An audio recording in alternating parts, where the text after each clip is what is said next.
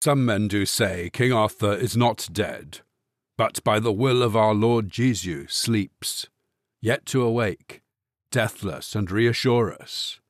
And therefore is it that grave where he is laid, this legend hath, that still his kingdom keeps.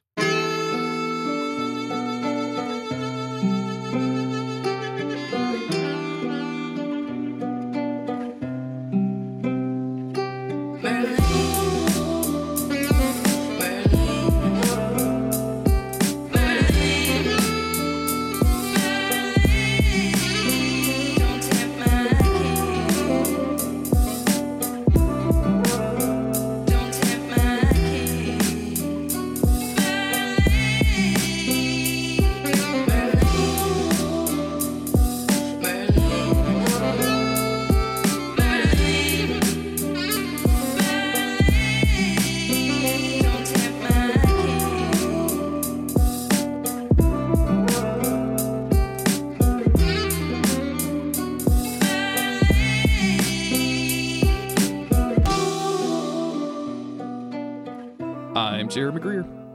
I'm Chris Mosier. And this is Still His Kingdom Keeps, a creepy but necessary podcast where Chris and I cover every single episode of the TV show Merlin, originally airing on the BBC. And we're back with Season 2. One person wrote in something, which was very nice. Shout outs. Okay. Shout out. But one email does not a feedback episode make. So I'm going to save that on a document. We're going to do an end of season Merlin show with all of your feedback. So if you want to send us in what your thoughts are, go ahead and send it in now. I'll collect it. I'll save it. But we're not going to be doing individual seasons. We're just going to talk about the show. We're just going to barrel through, Chris. Season 1 is done. We're on to Season 2. We're not looking back. We're looking forward. How are you, my man? I'm doing all right. How are you? I'm well. I'm doing very well. Fun episode. I think that this episode, it's, you can tell maybe there's a little bit more budget behind it. I don't know. I don't want to make assumptions here, but we got some camera angles. We got some lighting. We got some shirtless Arthur. You know, they're doing some things that they weren't doing before. I'm sure, you know, what's his name? Bradley James. If he's going to appear topless, like, he probably asked for a little bit more money, right? He probably for sure. I hope he did. I hope he earned it. I think. If you asked me to appear topless on this podcast, I'd be like, you got to put an extra zero at the end of my paycheck, buddy. Just a whole extra zero at the end. That'll be $30 then.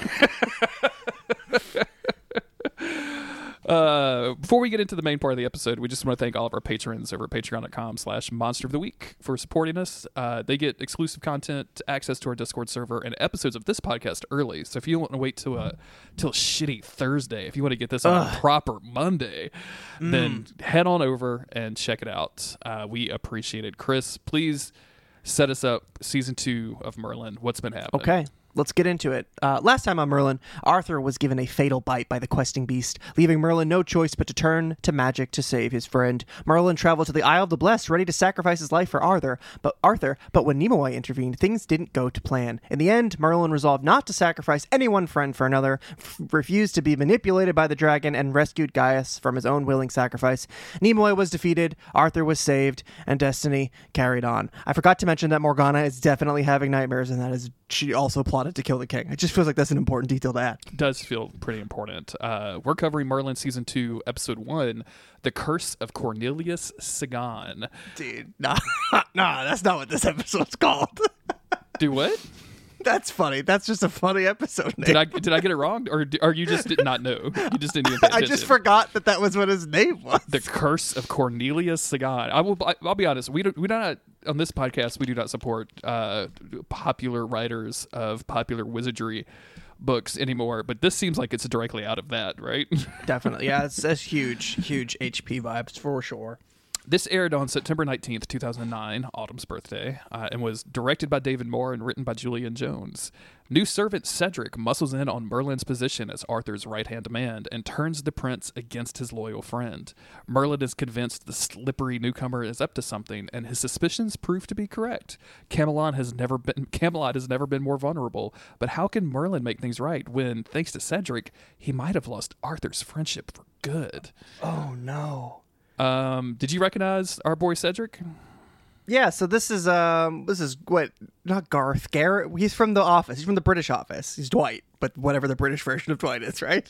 Oh, he's he's on Game of Thrones. I thought that's where I was going. Is he on Game of Thrones? Oh, I know from The Office. He's in Pirates of the Caribbean. He's like a random. I've only ever seen him do comedy stuff. So he is in Game of Thrones. I'm not just making that up, right? I don't know. Get this guy's IMDb up. Yeah. Cornelius Siggin. He was Oral on 6 episodes. So I don't. Who the fuck? I don't know. I don't know who Oral is. Orell. But at least I think we're talking about the same fella.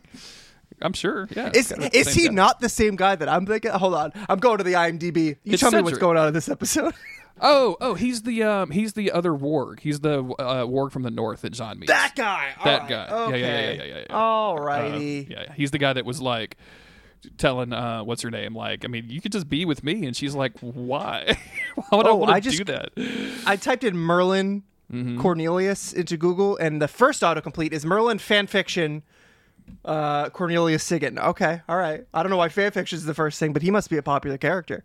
I can see that. I mean, he's a pretty goth dude, as we're going to find out throughout this episode. Let me see if this is that same other guy that I'm thinking of. I guess we should probably talk about the episode. This is not how you do a podcast, Chris. No, he was in Pirates of the Caribbean. I saw that on IMDb as I was scrolling by. Okay. I didn't see British Office, but also I just trusted you, so I wasn't trying to double check your work. Yeah. Oh, now I'm second guessing. Anyway, so there's some miners. They're down below Camelot in the caverns. I don't know if you knew this, Jeremy. We have caverns below Camelot now. How old is Camelot?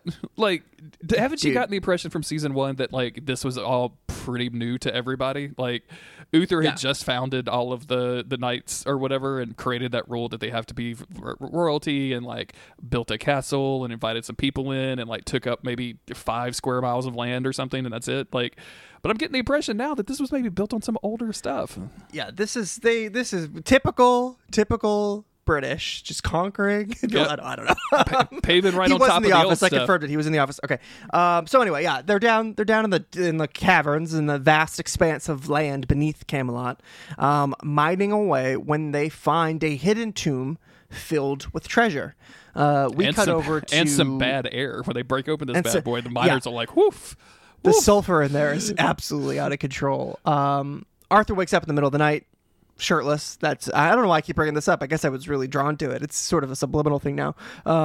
He calls out for Merlin, and I would just like to declare again, I'm confused. Do the servants ever get to go home? I see Merlin at home quite often, yet he's always there in the night when Arthur calls to him. Same thing with Guinevere. These two, they need a break, if you ask me. They need a vacation. Is what they need. They need a vacation. Does Arthur does he go to bed at like 7 p.m. and then Merlin stays till like 10 p.m. just in case he needs something. Yeah, and then after 10 p.m. like there's a night Merlin, right?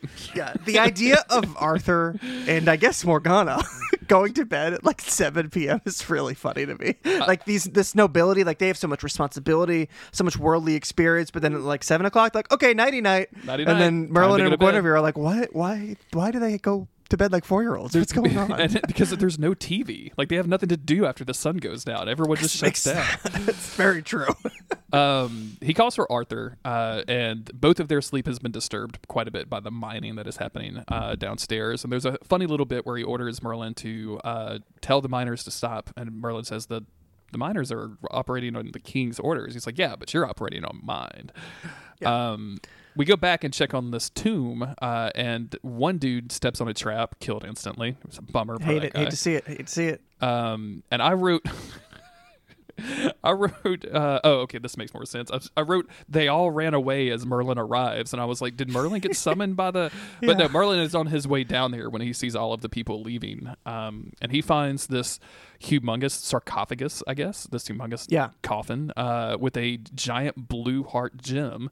And a dead man in front of it with his face all drained of color. Ooh, spooky. Yeah, this is some spooky stuff. This is some magical mischief if I've ever seen it. Easy, absolutely. Easy. I can identify that from a mile away.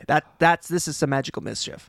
Gaius comes in, immediately steps on the same stone, and Merlin has to save him through the use of magic. There's a funny bit where he uses the magic to pick up a plate to block the arrow, and then he kind of tosses the plate aside right as Uther is coming in, and it kind of clatters around Uther's feet, and Uther just looks at him and goes, "Idiot."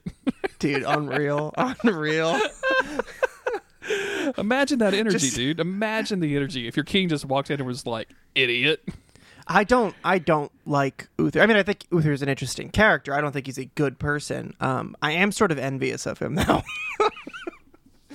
just the ridiculous disregard he has for all of those around him. It has to be pretty freeing, right? Like, I've lived most of my life in... to be so far up your own ass. Dude, like... that you're invincible. I don't want to treat people like this all the time, but, like, maybe a day where I just don't have any respect for anyone around me. I don't want to treat people like this. I just don't want to even know if I am treating people. Yeah, I don't even want to have... I don't like somebody take empathy away from me, so I'm not even aware that it's missing. Like, I just want the entire concept removed from my brain. So I don't get like all caught up if am I hurting somebody's feelings by driving my car on the wrong side of the road today. Yeah. But no, so yeah, Uther comes down, talks some shit to Merlin, but he's delighted. He doesn't see anything wrong with this at all. His magic radar, hilariously, is not very accurate, and he does not identify the giant glowing blue sapphire shaped like a heart in the center of this tomb. Nothing magical about that. He's just like, oh, which one of my forebears left all this sweet treasure for me?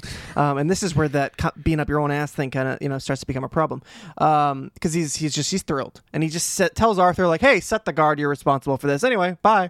And then we jump over to town, our first appearance of this tavern that we're going to be coming back to quite often as the rest of the series goes on. But this is our first introduction to it, and one of the miners is telling a man named Cedric that we were talked about earlier. I just identified him as a rapscallion. He's a rapscallion, absolutely. A man of low birth, if you would, maybe. Jeez, I'm just saying. He's up to no good. He and Cedric, this rapscallion, is talking to the miner, trying to get as much info in a casual way as he can out of this guy about the tomb that they discovered. And then he's like, hey, so how do you even get in there? Oh, you need the keys. Okay, who has the keys? And eventually he's like, okay, I'll pay you for the information. He does some subterfuge, gives the guy the coin, tells him where to hide it, and then immediately just steals it back from him. So we know this guy's pretty sneaky. But anyway, Cedric learns that the keys to this place are held by Arthur, the prince, and only his servant is allowed into his chambers. So it's time for Cedric to make some moves. Even though we've definitely seen Gaius, Morgana, the king, we sent a whole host of people in there. We go to the next day where, and a shocking reveal about how Arthur gets onto his horse. Merlin kneels down beside the horse so that Arthur could use him as a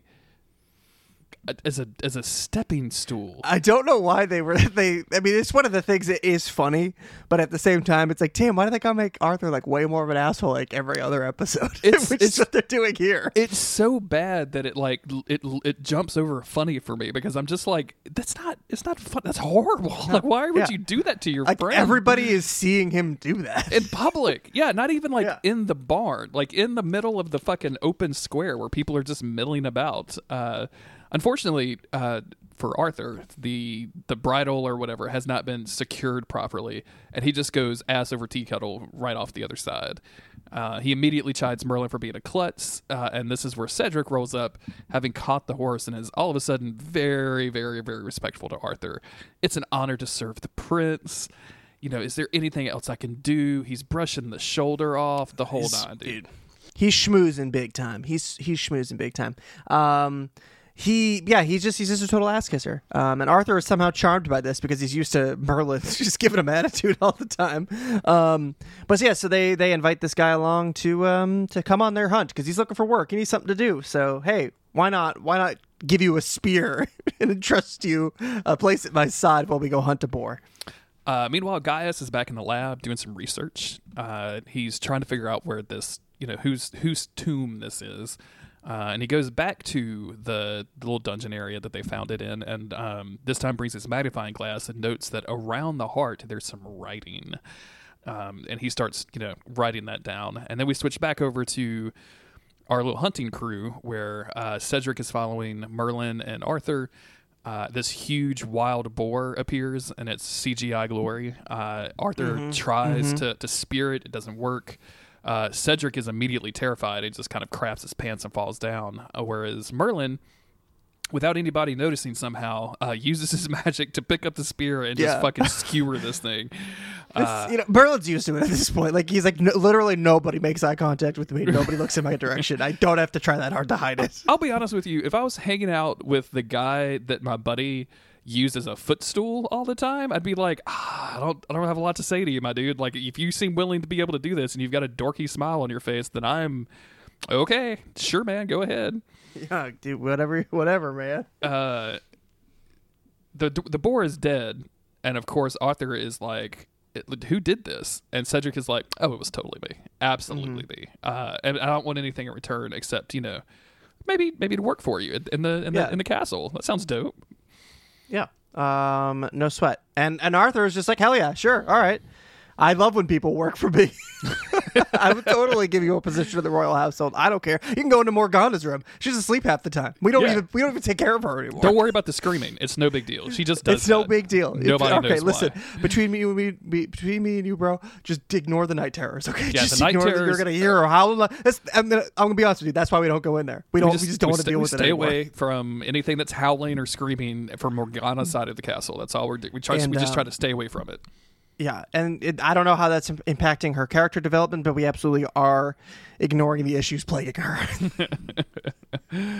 We go back to the lab, and Gaius explains to Merlin, who has just arrived, that this is the tomb of Cornelius Sigan. Sigan? I've already forgotten how they said it. I pronounced it Sigan. Sigan? I went with a light A, Sigan. Okay.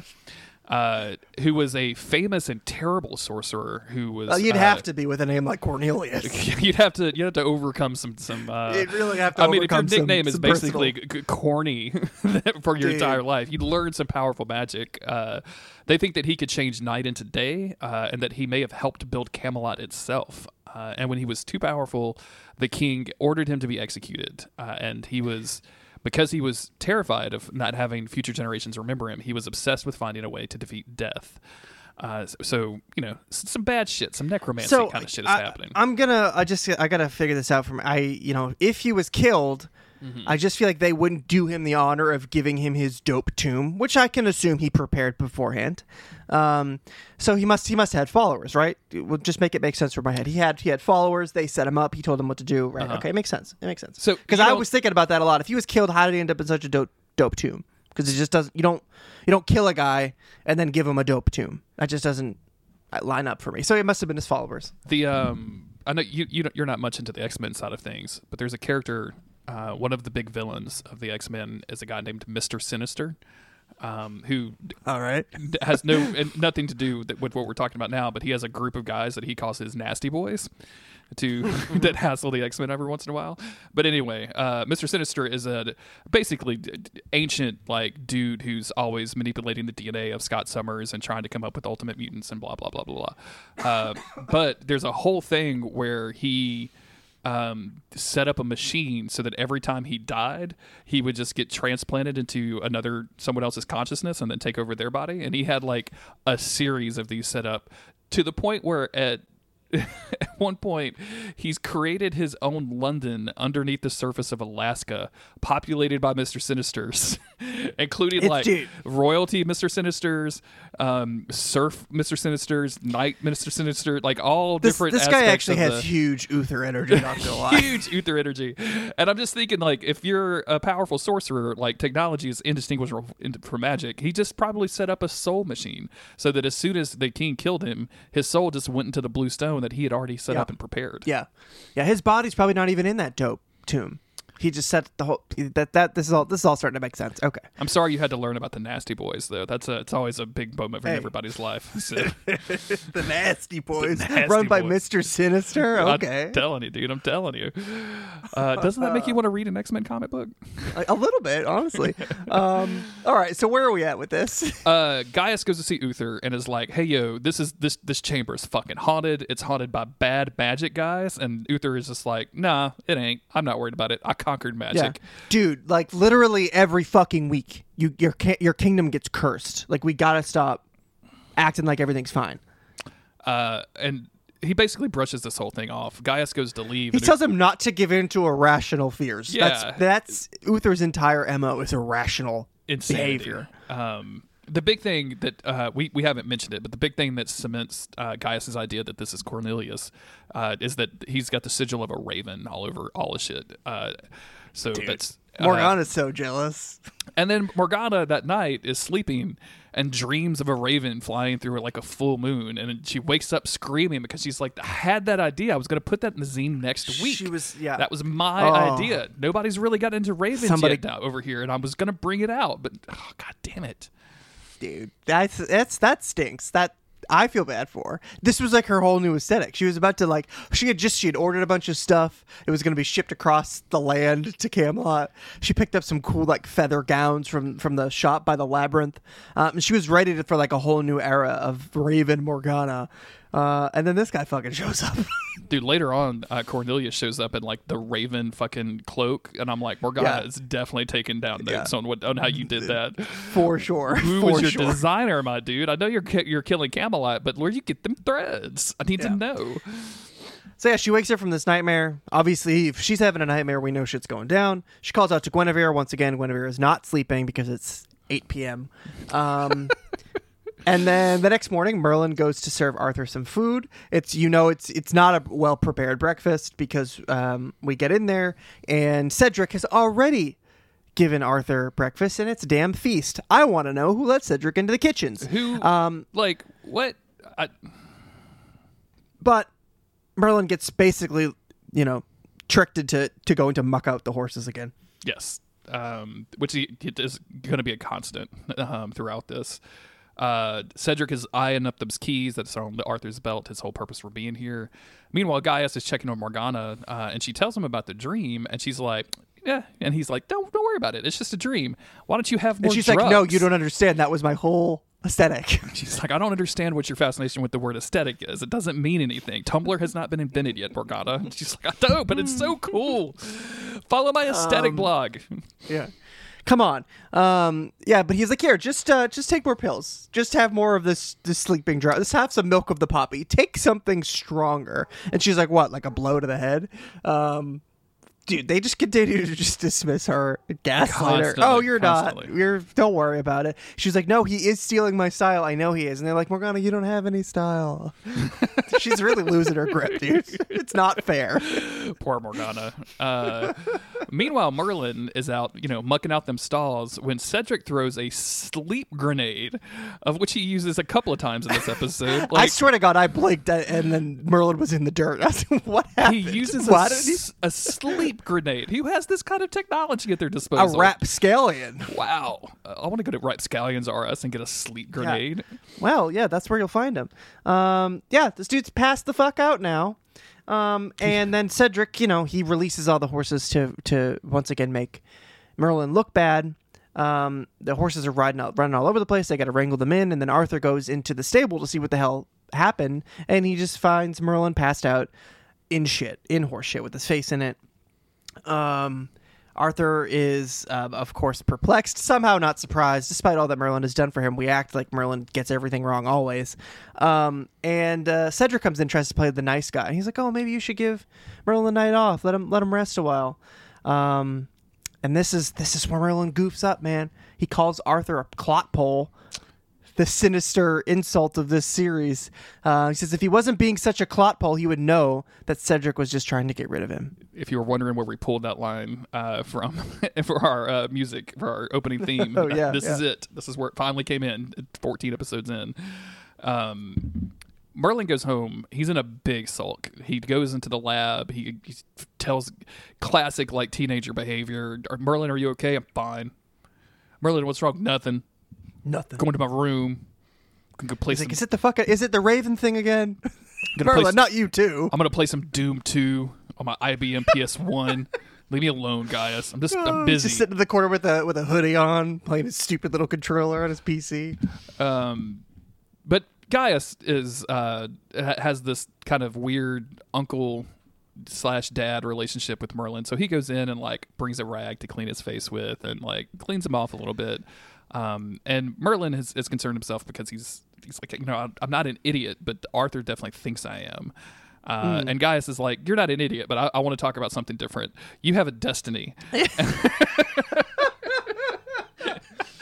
It is sad though, but this scene, like they play the sad Merlin music when Arthur dismisses him, and like Merlin is like genuinely like really sad that his friend sees him this way, and it just makes Arthur look like an asshole. And I know there'll be episodes where he's the greatest guy in the world, so I'm like, we gotta figure this out, people. But Merlin is genuinely hurt by all this, and Gaius again, he's like, anyway, you should go talk to the dragon. Is that where we're at right now? I think so. No. He tells this is where we explain everything, right? So if yes. Cornelius' soul is trapped in this thing. He's translated it. There's a little riddle. He who breaks the soul will help me. Blah blah blah blah. It doesn't matter. Basically, if the stone is taken out of this tomb, it'll release the soul of the corny sorcerer.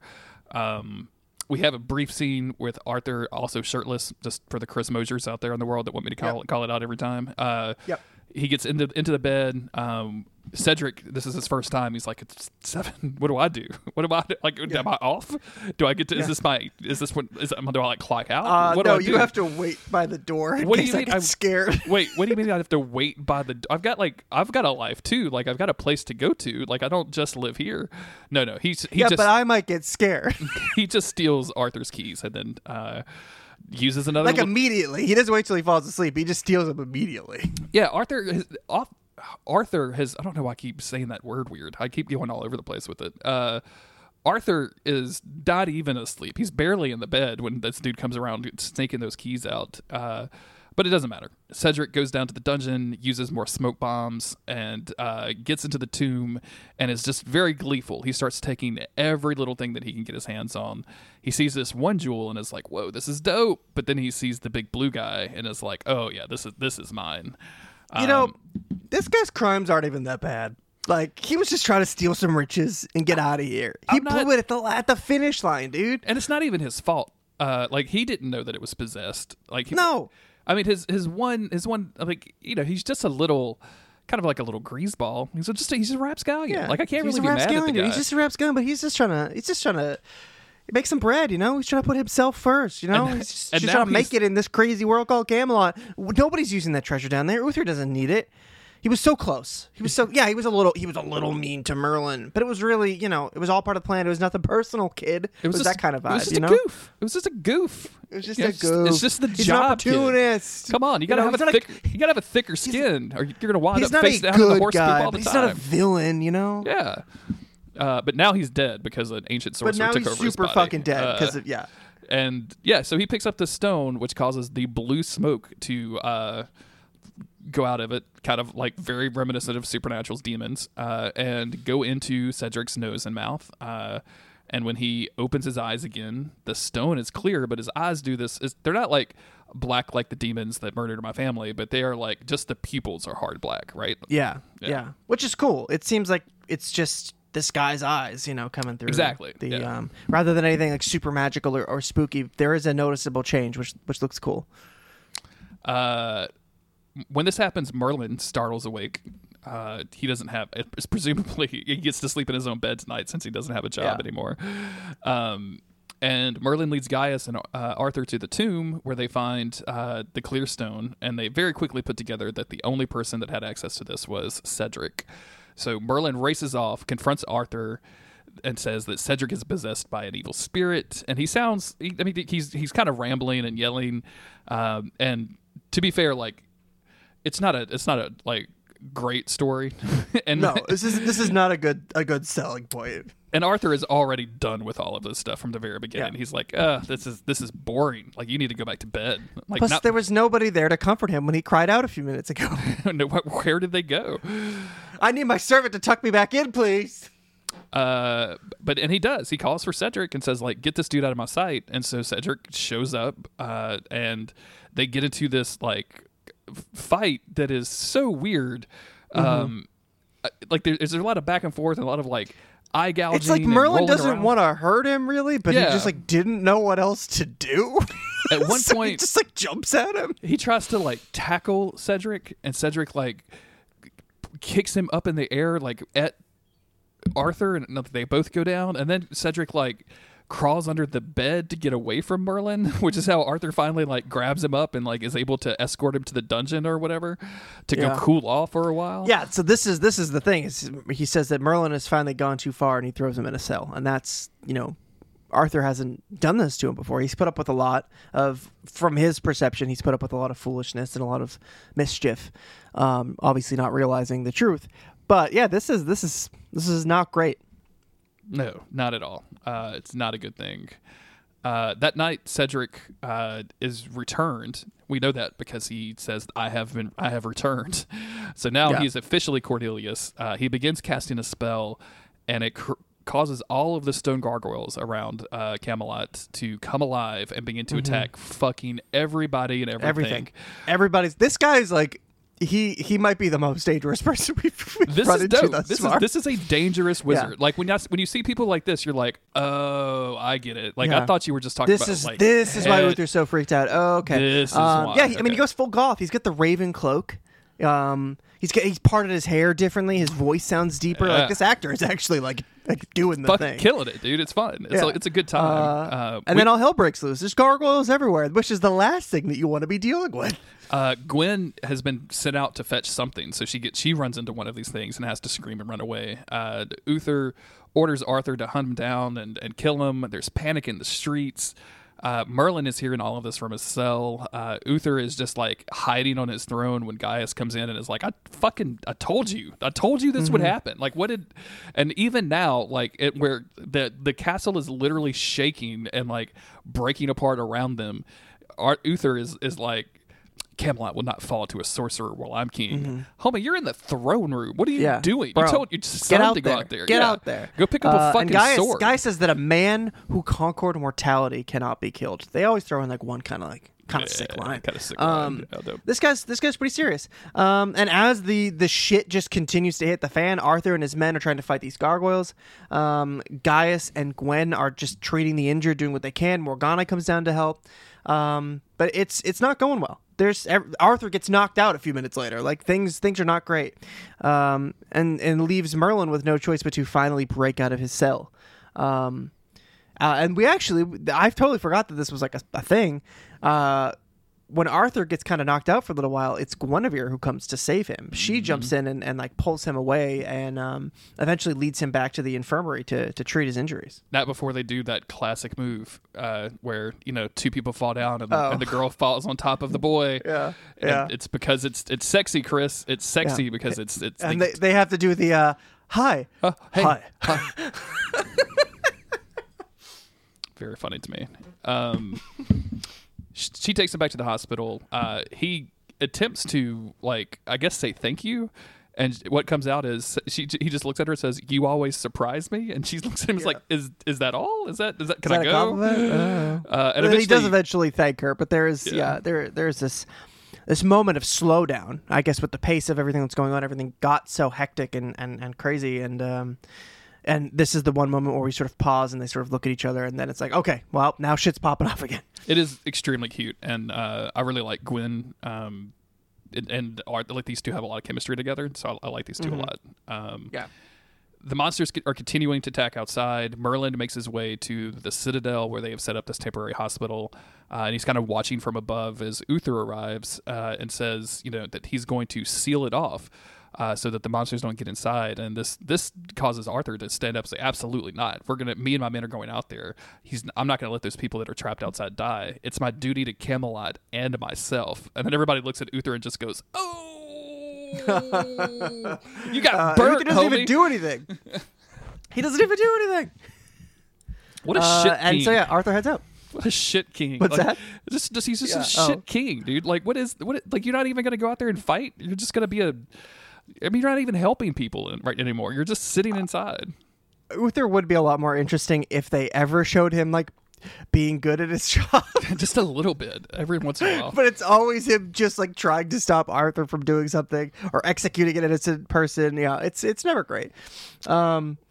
Merlin manages to flag down Gaius, who comes over Yes. and is like, hey, I think you and I both know what we need. There's only one person that can help us, and it's the Great Dragon.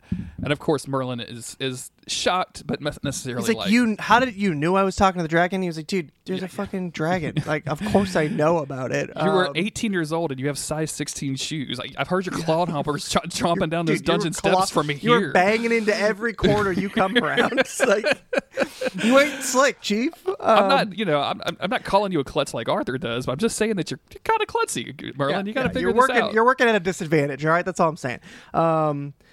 But Merlin is like, dude, I can't. I kind of can't go see the magical dragon locked beneath the castle because we broke up last season. It was pretty harsh. He breathed fire at me, which was kind of hardcore. And I don't know if I'm willing to re-engage at this moment. Yeah, it's like what happens when maybe you have a falling out with a mutual on social media, and then like one DMs the other, and you kind of make up, but then both of you are in that spot where you're not going to follow the person until they follow you, right? Like you're not going to initiate that contact. We're at a standstill. You know what I'm saying? Like we're friendly, and if we see each other in the mentions, it's a wave and a nod or whatever. But like we're not like that anymore. That's how I feel like Merlin and the dragon are right now. Like we're good. We ain't like that. We're okay. I don't know how much time has passed since season 1. Arthur has abs now, so I guess a little bit of time has gone by. It's always the answer is always 7 days. It's been 1 week. Okay. But okay, yeah. So I guess Merlin's got no choice. Arthur and his men continue to fight against the gargoyles, while Merlin is finally like, okay, I gotta go talk to the dragon. Clippity cloppity down those dungeon stairs. Clippity clippity cloppity cloppity. Clippity clippity clippity, and the dragon hears him coming a mile away. He's laughing to himself.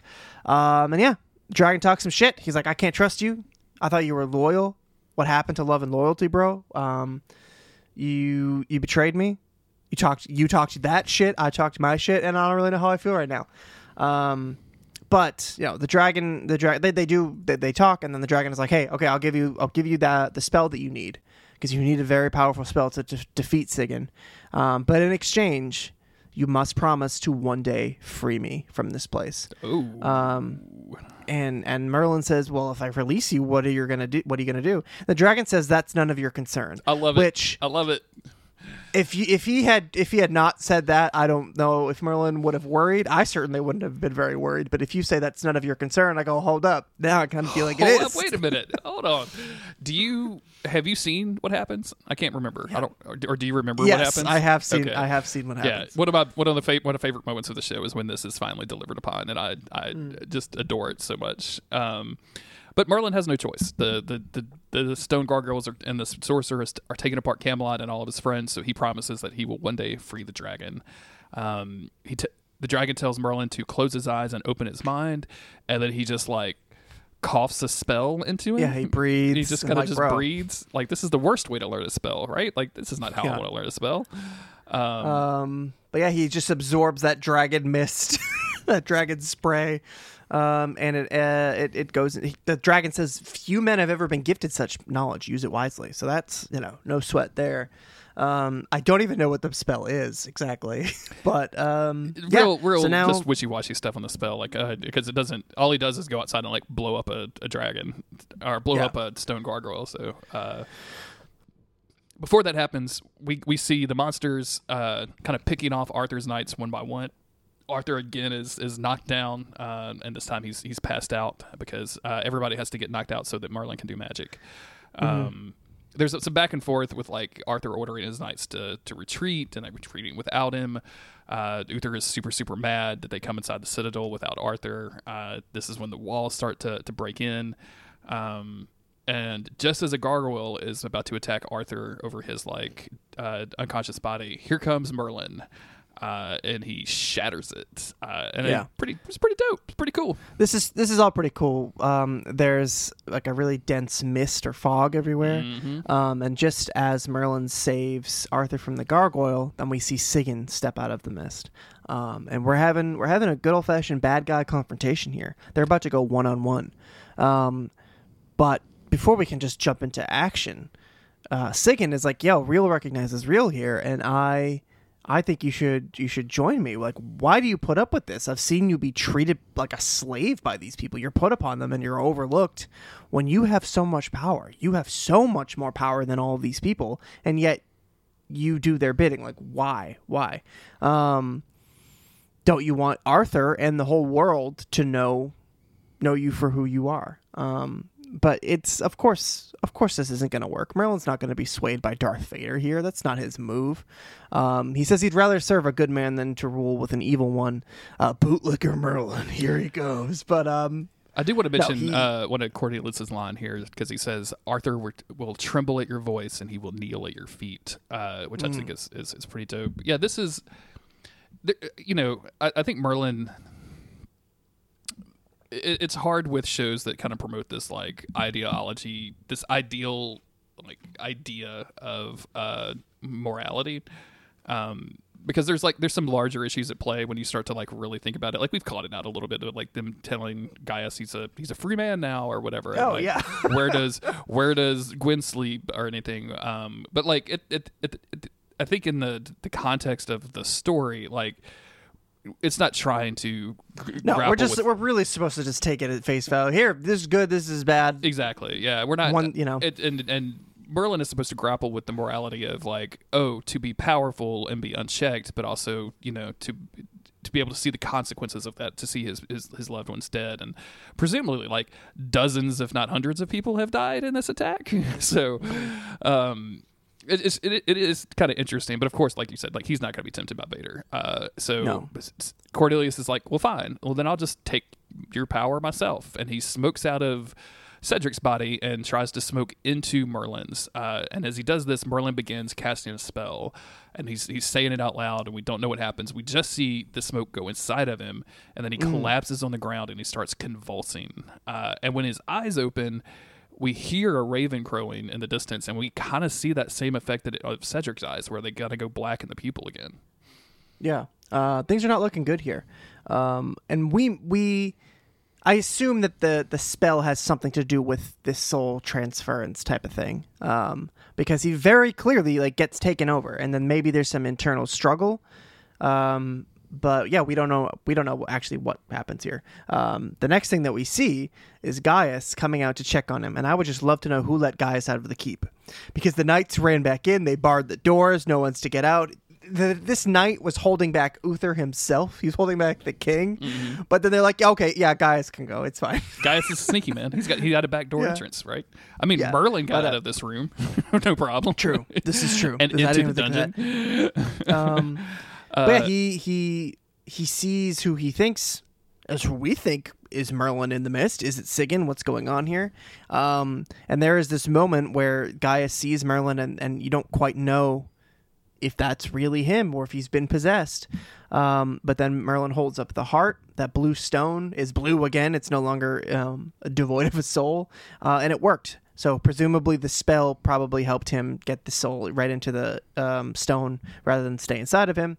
And they hug, and they were victorious, and no one else will ever know. But at least Merlin gets one person congratulating him on a good job. We cut over to the tomb where they're sealing it back up again, and then we go to Uther.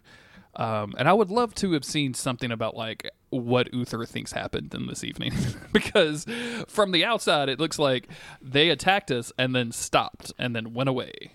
Yeah, right. I guess he just assumes that Arthur beat the last gargoyle, and that was that. Yeah, and Arthur is just like, sure, okay, yeah, we'll go with that story. Yeah, but whatever. What Uther does say here is that Gaius was right, and that they need to learn a lesson from this event, and the lesson is that Uther was right. Magic is super evil, and it's their greatest threat, and they need to ensure that all sorcerers and their followers are eradicated from the kingdom. So before, we kind of had this like, I guess for lack of a better phrase, don't ask, don't tell thing with magic. And I'm not trying to make this a metaphor for homosexuality or anything, but right. It was just seemed to be that kind of thing of like, Uther is not actively pursuing sorcerers. He's just like, if we catch you, we'll execute you publicly in a really horrible fashion, and we make Morgana watch because she has nightmares anyway. We might as well fuck with her. Yeah, they're all that's their attitude. We might as well fuck with her. It's sort of their entire relationship with Morgana. Everyone, it's quite cruel. It's very cruel, and Uther now seems to be taking a more proactive approach with this, of saying like, we're going to go out there and we're going to find them. Yeah, not great. He wants to eradicate sorcery. Use the word eradicate. That's a negative word. That's a potent word. Things are not looking good. And yeah, I think we end this episode with that's some bad news, and then Gaius is trying to serve Merlin some good breakfast to cheer him up. To be like, hey, you know what? You deserve some nice home cooked food for once, and not the slop that I usually make you eat. I don't eat it. I just make you eat it. Yeah, I cook food for myself. I cook great food for myself. Me and Uther are friends for a reason. And that's when Arthur comes in. He's all beat up, and it seems like he's going to be nice to Merlin. But then all he does is just dump his armor on this table and tells Merlin hey, you got to clean it, which means Merlin's got his job back and they're back to square one.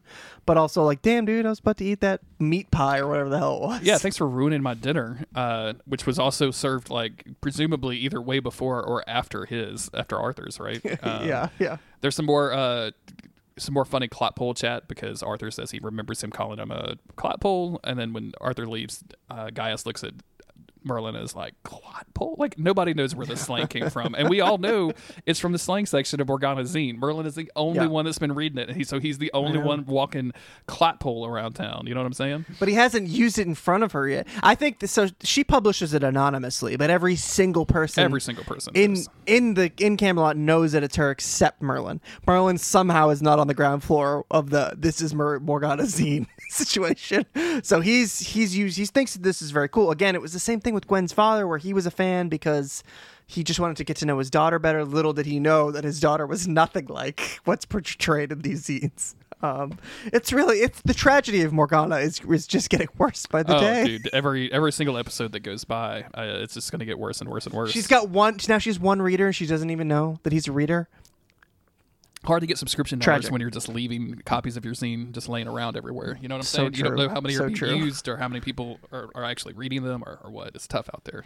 You don't really know. You don't have the analytics back in Camelot. She leaves. She goes whenever the prison cells are empty. She goes in and hides them under the hay. Oh that's yeah, in there. Might as well give them something to do. You know what I'm saying? Yeah. Just like every Merlin episode, we do a little on next week's episode thing, and I thought it was just next week's episode, and so when it lasted for 4.5 hours and had all of this cool shit, I was like, is all of this in the next episode? That's crazy. I watched it for 30 seconds, and then I turned it off because this is the whole season. They are previewing the whole season, including a very interesting question that I'll just... of Gaius looking at Uther and says, "Sire, you know that your wife is a troll, right?" And if that doesn't get you excited about watching Merlin season 2, I don't know what will. Couldn't have happened to a nicer guy. This is a good episode. Fun sorcery stuff. We reunited with the dragon. We've set up a little bit of a meta plot with that, and I'm excited to kind of get into all of season 2. Man, this is gonna be fun. Our guest star, Mackenzie Crook. That's his name. I have the IMDb page still up, but he was great. Sigan was great, and rest in pepperoni, bro. You're done for. But you're done. Thanks for showing up. That little miner that he stole all this from is probably I had no idea it was a sorcerer. I thought he was cool. Yeah, that's the part we don't see is that man was later executed. Absolutely executed for his crimes of getting drunk and talking to a guy at a bar. Yeah. Thank you, everybody, for listening. We very much appreciate it. If you want to support us directly, you can go to patreon.com/Monster of the Week. If you want to support us indirectly, you could tell all of your friends who may be into Merlin about this podcast. We've gotten some feedback from people saying that they're either watching along or watching for the first time for years and just having a great time with it. So join us. It's fun. It's a good show. Watch along with us. It's very fun. And that's it. Bye, Chris. Okay. See you later. Goodbye. All right. Catch you later. Bye, Chris. Bye. Chris. Goodbye. Goodbye, Jeremy. Bye, Chris. Bye, Jeremy. Chris, bye. Jeremy. Bye. Bye.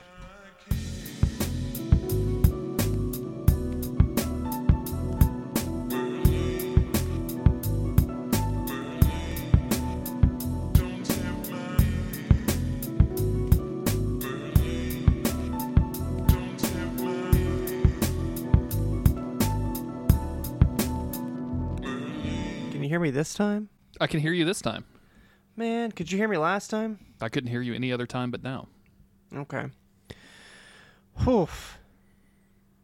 It never gets easier.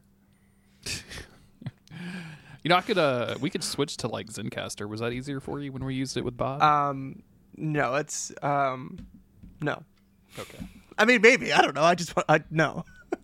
I like seeing our little icons in Discord. Gotcha.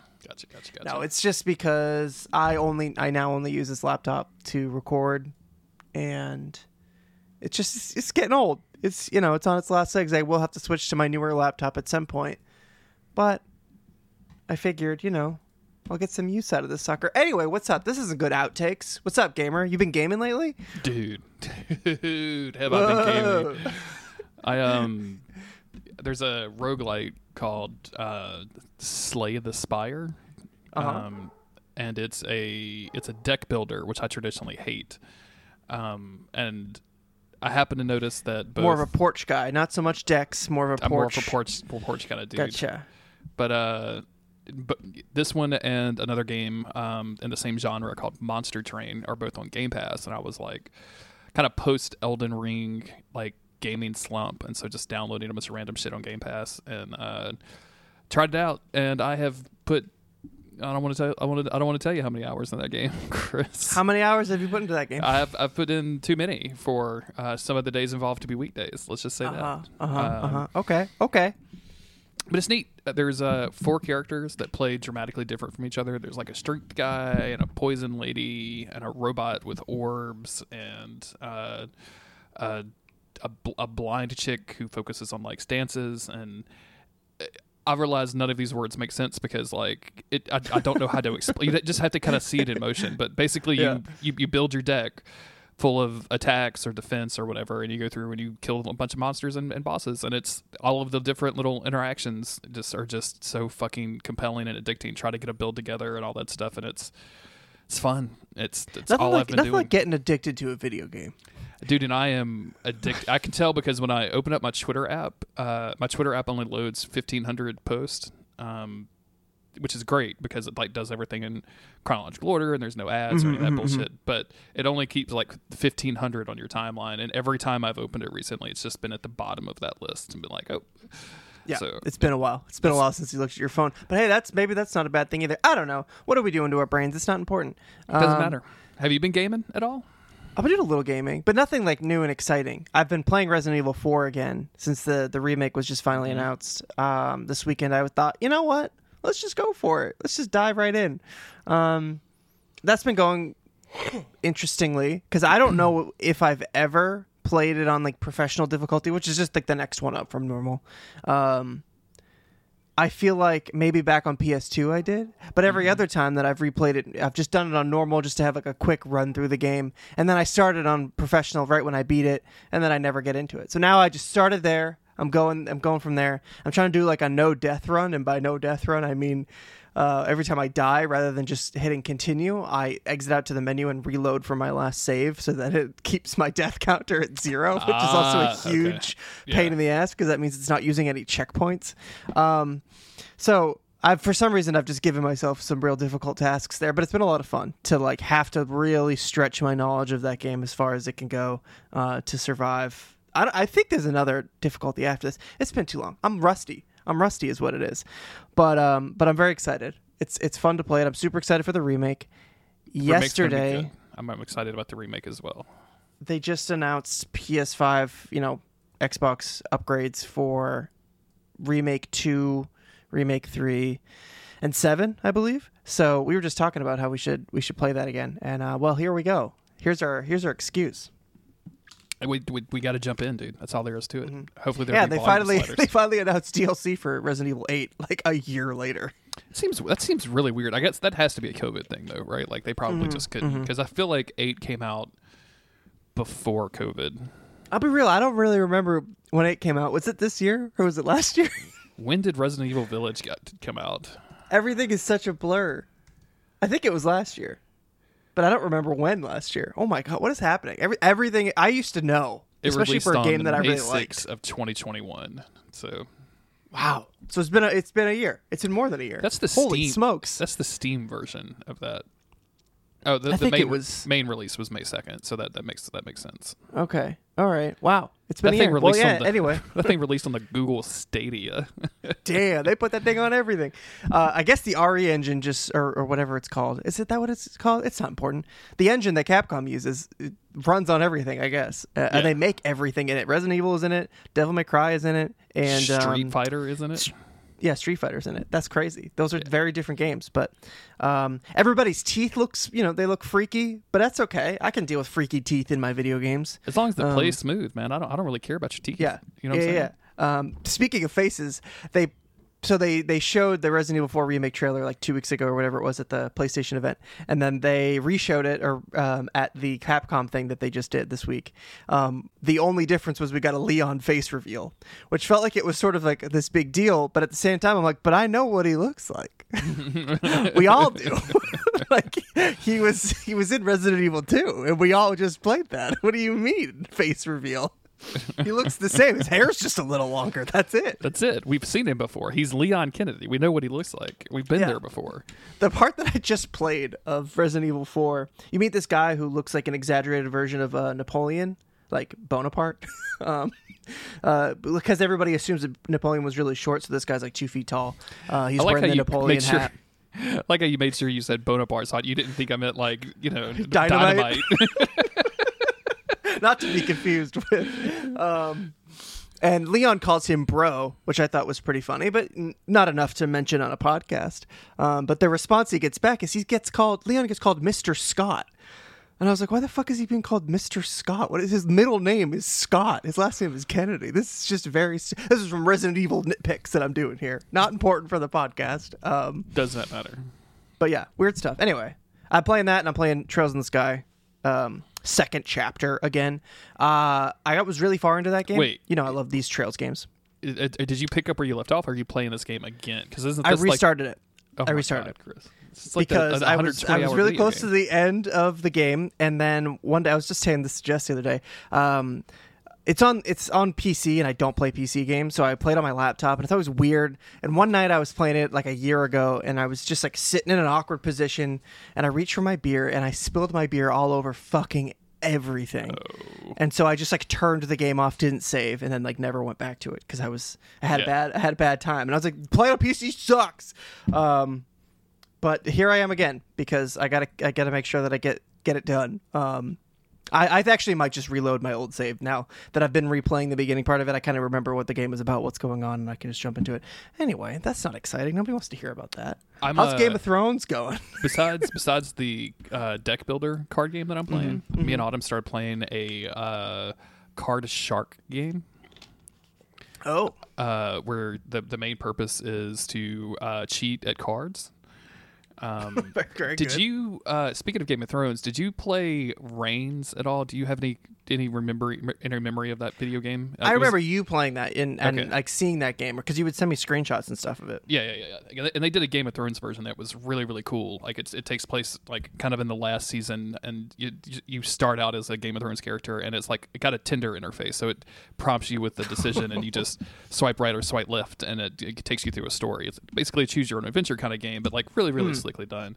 Anyway, this is their new game. It takes place in like 1700s France, I think, and you kind of get taken under the wing by this like group of traveling Romani with a magician and a card shark, and they teach you how to like cut the deck and in-jog the deck so that when you cut the deck, you can make the card go to the top like it's like you're all clever and everything.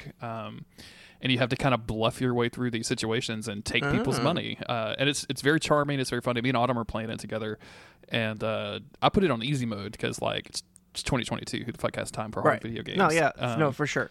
And I don't know if it was just me not getting it or the controls being weird, but like I was having a really hard time. So when you're at a card game, when you're at like a table, right? They want you to, when it's your turn to pick up the cards and deal, they want you to pick up the cards in a certain order so that when you deal them out again, your cooperator, your other guy, your friend, will always get the face cards, right? So like if you can picture 4 people's faces, and there's 3 slots next to them, right? So your guy is the 4th slot. So on the 4th card, you're going to want to make sure that you pick up the 4th card as a face card.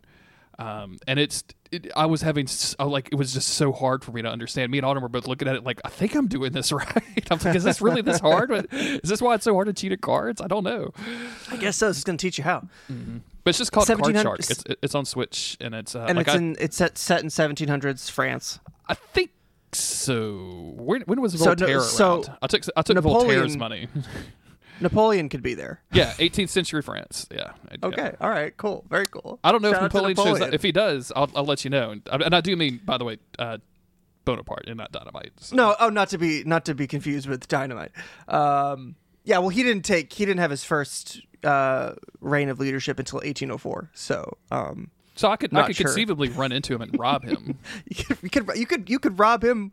You could set him on his path of conquest because he lost at cards to you. I think he's probably well on his way by that point.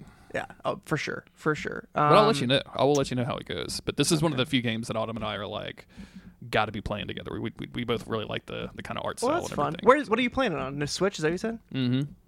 Very cool. Very cool. I haven't turned my Switch on in a while. This is our audience's nightmare, isn't it? Just us talking about video games? Just full video game outtakes. I got nothing else. I haven't done anything else. I've just played video games. Finally, just getting back into the swing of some gaming, you know? Yeah, my one of the trees I planted died. Luckily, one of those bad boys have a return policy, so they're just sending us a new one, which is kind of neat. Shout out to new trees. Shout out to new trees. But no, I haven't really been doing a whole lot of anything, to be honest with you. We've been chilling out. Autumn's been doing some horse riding. It is so incredibly hot down here. I don't know what your weather is doing, but I can't stand to be outside for more than 10 minutes. I let the dogs out earlier, and Penny just walked 5 steps and then just fell on the concrete and just collapsed. You can't. And I was like, do I just leave her here? She seems fine. I'll give her a couple minutes and then come back. Yeah. It's tough. I'm not going outside much. It sucks. Every year this happens where I get into a great routine of going for runs or walks every afternoon after work, right around springtime because there's flowers everywhere. Everything's beautiful. And then June 1st hits. And it's like, brother, if you come out here, you will die today. You're going to die. Just FYI, you're going to die today. Yeah. It hasn't actually been that bad. We've had a couple of days in the 90s, but for the most part, it's been 70s, 80s, and you can kind of deal with that. Yeah, it's just that humidity. Pretty fucking miserable down here. You all got AC? Shout out to AC. Yeah, we do have AC. We get that bad boy checked every. In fact, I spent a bunch of money on it this year getting it fixed because we had a Freon leak. That's a thing that they don't tell you about when you start owning houses. You have to worry about stuff like Freon.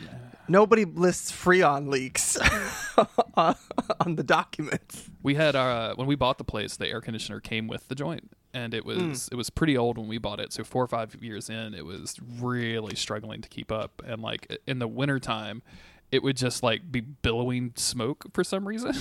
Not great. Not on fire smoke, but just some chemical reaction. Definitely something's up. Yeah, it's not looking good. So yeah, we had to a while ago. We replaced the whole thing, which was much nicer because it used to get. Even now, I have one of those smart thermostats, and now we're in June.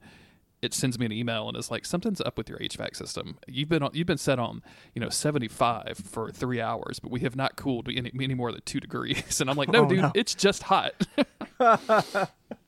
It's not you. I see the error as well. It's hot as fuck. Yeah. Shout out to trees for hopefully in 10 years. Yo, shout out, honestly, big ups to trees. If y'all could just cool this shit down, would be much appreciated. I don't know if you read how are we not growing trees in labs yet? I'm sure that we do. Yeah. But it just feels like if we have a tree shortage problem, we can just toss some chemicals together, right? And pop out some chemical trees that are going to give us oxygen and cool the world down. I don't think it's that simple, Chris. I don't think that's the tree shortage issue. I think it's... Damn, we can go to the fucking moon, allegedly, but we can't plant trees. When's the last time we went to the moon, dog? We don't do that shit anymore either. No, there's nothing there. It's nothing there. Everyone that's been to the moon just has nothing to say about the moon besides. I feel like that's the big conspiracy. It's not that we didn't go to the moon. It's that they went there and they were like, "This has been the biggest waste of government money This is a cold, far rock. We came and all that's the way it. out here, and it just feels like Tucson, Arizona, except less hospitable somehow. Yeah. This sucks. I'm stuck out here with fucking Neil or Bruce Armstrong, whoever the hell. Fucking Neil. But I'm assuming that you're taking the perspective of Buzz, right? Buzz, yeah. Of course. Did you see the video of Buzz, like just straight up cold cocking somebody that said he was lying about going to the moon? Yeah, I would do the same thing though, because I'd be like, I didn't fucking fly to the fucking moon for the biggest disappointment of my life, just to come back down to Earth and hear you talk shit. And you hear you say a bunch of weird shit about Stanley Kubrick and making up stuff. Yeah, I went to the moon. Yeah, it sucked. Yeah, it sucked. There's nothing out there. I don't want to go back. Don't make me go back. Send me to any other planet. Send we should send some vloggers to the moon. Really document that shit and then let them tell us. Honestly, we're up here. This fucking bites, dude. We should just send them into the sun instead. That would be a much better use of our time. Anyone with a YouTube account, look out. We're coming after you, influencers. We got okay. We're steady getting emails, by the way, of people wanting us to promote their all of their stuff. This week was Pete's Coffee, which only got my attention because I'm in full coffee snob mode right now. Oh. So People want us to promote Pete's Coffee? Mm-hmm. I imagine Pete himself it's not people, it's Pete asking. It was signed by a lady, so I don't think it was Pete himself. Oh, so it's not Pete himself. Yeah. Well, I really would have appreciated the personal touch.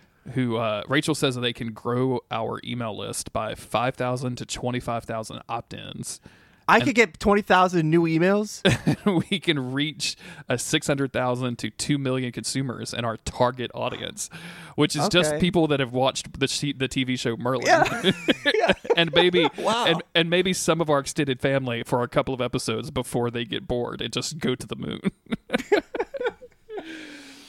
Wow, all right. Pete's Coffee, Fromers, Joe's Jeans, TRX, and 8,000 more best-in-class brands. Wow.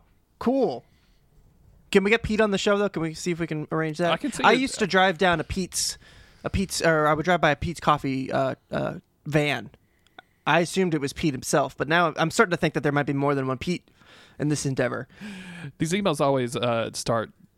my team and I were discussing Monster of the Week the other day and how much we love your branding. Were you, Rachel? Difficult. I don't think difficult for me to I believe, don't know. Rachel. I just doubt it. I doubt it a little bit, my man. I just kind of doubt it. Our branding, eh? Our branding, you say. Lord. I am in full coffee snob mode. I bought 2 coffee devices. Very cool. And one, the directions said to put 3 tablespoons of coffee in. And when I tell you that I thought I had done 4 lines of cocaine, yeah, it was probably like 7 in the morning. You were pretty yacked up from what I remember. Dude, I was on fire. I legitimately thought I was gonna have to do something. Autumn was out of town, and I was like, combining this with an edible doesn't seem like a good idea, but I don't have anything else to bring me down. What do I do? It's just water, I guess, right? That's my solution for everything. Just pee it anytime out.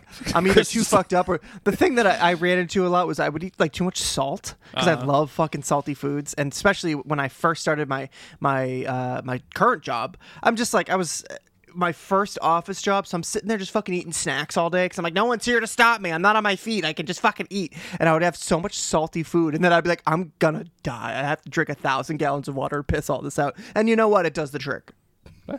Next time I will drink a bunch of water, but instead I just played probably a solid 12 hours of Slay the Spire in a row. Yeah, with you barely honed in. moving. You honed in big time. Dude, it was bad. And 4 or 5 o'clock came around, and I'm like, I am still a little fucked up. You're zooming, dude. I was zooming. It was an intense experience. Autumn was like, I want to try one.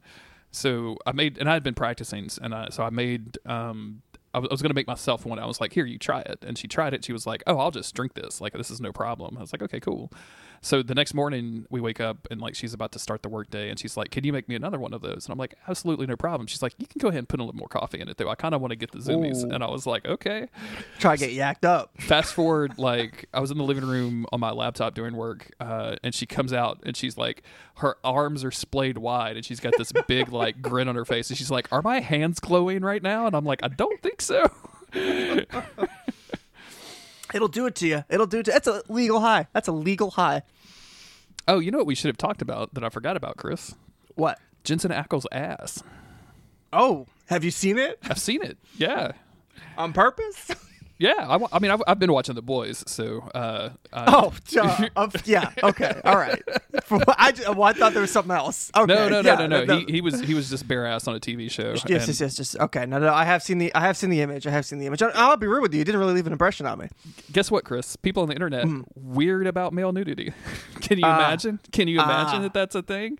I suppose. I did not engage with a lot of the fandom. I didn't go look at our Monster of the Week feed or anything. I just kind of saw some of the edges of it, but it's so hilarious because watching it outside of just a screenshot, right? Just watching the TV show, and he steps out, and it's no different than any other high profile actor ass. It's just a butt. Right. It's just a butt. It's just a butt. But he is so fucking. Do you remember season 6, Sam?